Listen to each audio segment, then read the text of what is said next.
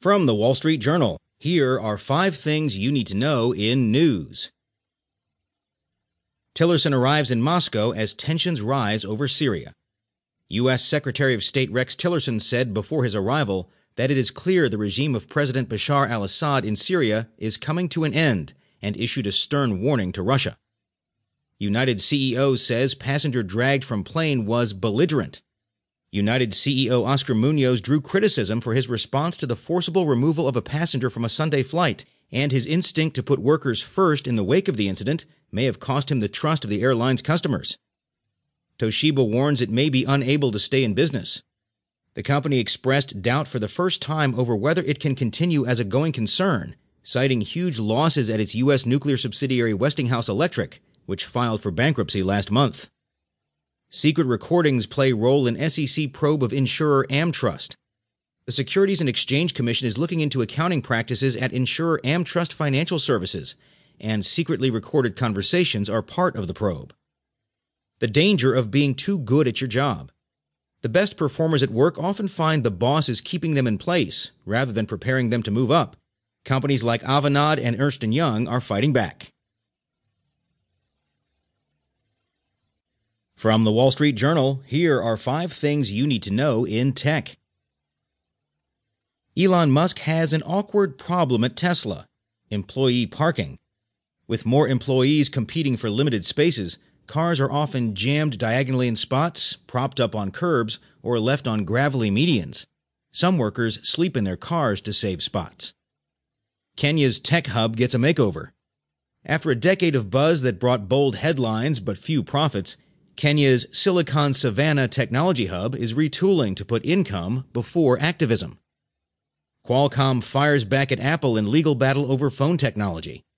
Qualcomm fired back at Apple in their legal battle, defending its business model and seeking damages from Apple over withheld payments for technology used in iPhones.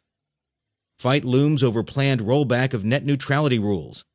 A federal regulator's plan to roll back Obama-era net neutrality rules is sparking another battle that is expected to rival or exceed the epic political clashes over internet regulation in recent years. Casinos get into the esports game. U.S. casinos are turning to video game competitions to attract younger visitors and turn around years of subdued growth. From the markets section of the Wall Street Journal, if everyone is so confident, why aren't they borrowing? By Aaron Back. One of the great mysteries and biggest concerns in the economy right now is the slowing growth in bank lending. Economists are searching for answers, but none are entirely satisfying. Total loans and leases extended by commercial banks in the U.S. this year were up just 3.8% from a year earlier as of March 29th, according to the latest Federal Reserve data. That compares with 6.4% growth in all of last year, and a 7.6% pace as of late October. The slowdown is more surprising given the rise in business and consumer confidence since the election. And it is worrisome because the lack of business investment is considered an important reason why economic growth has remained weak. Loans to businesses have slowed most sharply, with the latest data showing commercial and industrial loans up just 2.8% from a year earlier, compared with 8.9% growth in late October. Economists at Goldman Sachs estimate the slowdown in commercial and industrial lending alone equates to a $100 billion shortfall in loans. Investors may start to get more clarity on what is causing the slowdown when banks start reporting first-quarter earnings on Thursday. One explanation is that many companies have been tapping corporate bond markets to lock in low rates, and in some cases to pay down more expensive bank debt. In the first quarter of this year, corporate bond issuance rose by 18% from a year earlier, according to the Securities Industry and Financial Markets Association. But one reason for the increase is that the first quarter of 2016 was dismal because of market turmoil. The rise isn't enough to explain the entire shortfall in lending. Goldman's economists also point to dynamics in the oil and gas industry. When oil prices were falling sharply in the first quarter of 2016, many energy companies couldn't tap capital markets for financing. Instead, they drew on bank lines of credit. Now that oil prices have rebounded, many of these companies are paying down their bank lines, Goldman says.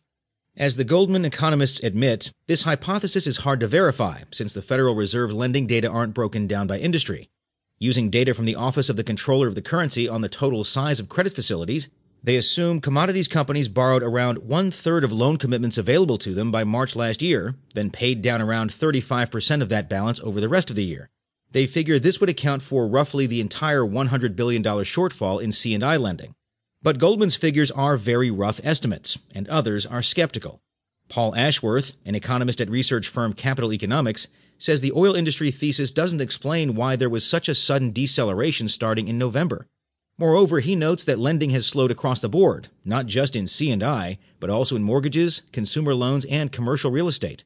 Strikingly, loans by U.S. branches of foreign banks have fallen by $85 billion since the end of October, and now account for $871 billion of loans outstanding. Political uncertainty seems partly to blame. Consumers and businesses may express greater confidence since the election, but many might still hesitate to take out big-ticket loans to fund new projects until they have greater clarity on the outlook for tax, trade, and healthcare policy. Such caution would only be rational. It also suggests the growth surge many investors are expecting may not materialize until the policy picture out of Washington